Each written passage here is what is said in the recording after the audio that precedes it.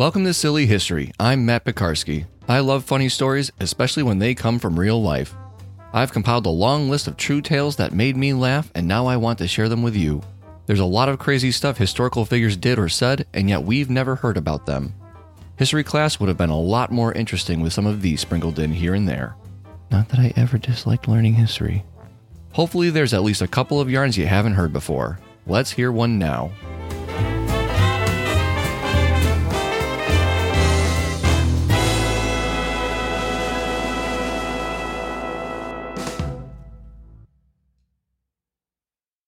World War I was raging throughout Europe back in 1918. The US joined the fight only a year earlier, but George was already surrounded and he had been for years. The enemy had long taunted and tormented George and the citizens he was appointed to serve. Every attempt to defeat their adversary had failed, and he was ready to resort to more extreme measures. All is fair in love and war, and George's battle was no exception. George realized that he needed to round up a militia, a battalion of civilian soldiers who were eager to get their hands dirty, relentless in the heat of battle, resourceful and creative when traditional weapons proved ineffective. When all else failed, they would come in and get the job done. George didn't know why the idea hadn't occurred to him sooner, because he knew that the enemy feared this band of misfits far above anyone else. George requested and was approved the wartime funds he needed to implement a draft. Posters, leaflets, bulletins, and newspaper articles were distributed depicting the enemy in spiked helmets or lording over citizens in captured servitude. Volunteers too old to be drafted themselves gave boisterous and energetic speeches at rallies to entice those who were at the optimum age for enlistment. George spent nearly $40,000, over $750,000 by today's calculations, in campaigning and propaganda. To be honest, he probably didn't need to spend so much to spread the word. Most of who enlisted quickly passed the news on to their compatriots. It was the chance to fight for their country, and the opposition was an exceptionally tantalizing target, an opportunity they couldn't miss.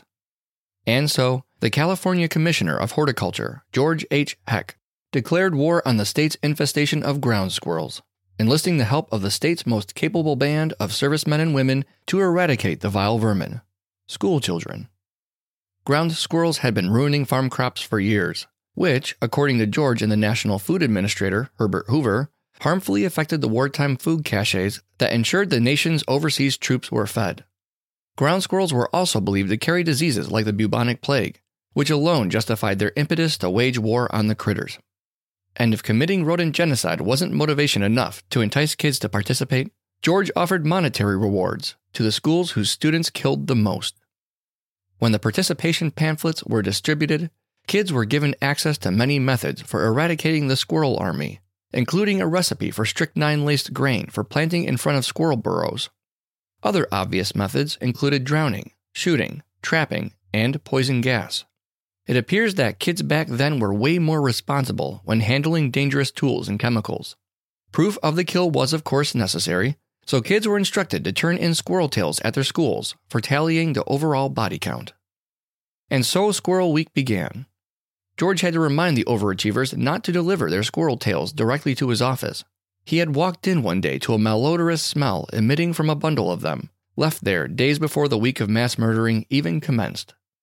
The short-statured soldiers were unleashed to attack the entrenched enemy, descending upon them like hordes of crazed barbarians. And the squirrels didn't know what hit them. Without warning, the line was broken during the biggest little blitz in wartime history. Squirrels watched helplessly as their brothers and sisters in arms were swiftly exterminated, knowing full well that they would be targeted next. Kids flooded their schools with squirrel tails. By the end of the week, George and his wartime staff determined that the number of squirrels killed, based on the final tally, was still just a fraction of the grand total of casualties. School children turned in over 100,000 tails, and even when the government-sanctioned event was over, many continued the quest for total annihilation. Later that year, California's Lassen County launched another campaign against the pests, during which a boy and girl turned in over 3,700 tails each. George's initiative proved to be wildly successful. Although ground squirrels weren't completely wiped out, the areas of farmland where they were eradicated once again began to yield healthy crops. If squirrels could read, farmers would put signs up that read, "Beware of children." Thanks for listening. If you liked this episode, please subscribe, give it a 5-star rating, and share with not one but 2 of your friends. If I haven't told your favorite silly story from history, send me an email at nightowlbroadcasting@gmail.com. Subject, Silly History Story. This is a Night Owl production and made possible thanks to donations by you, the listener.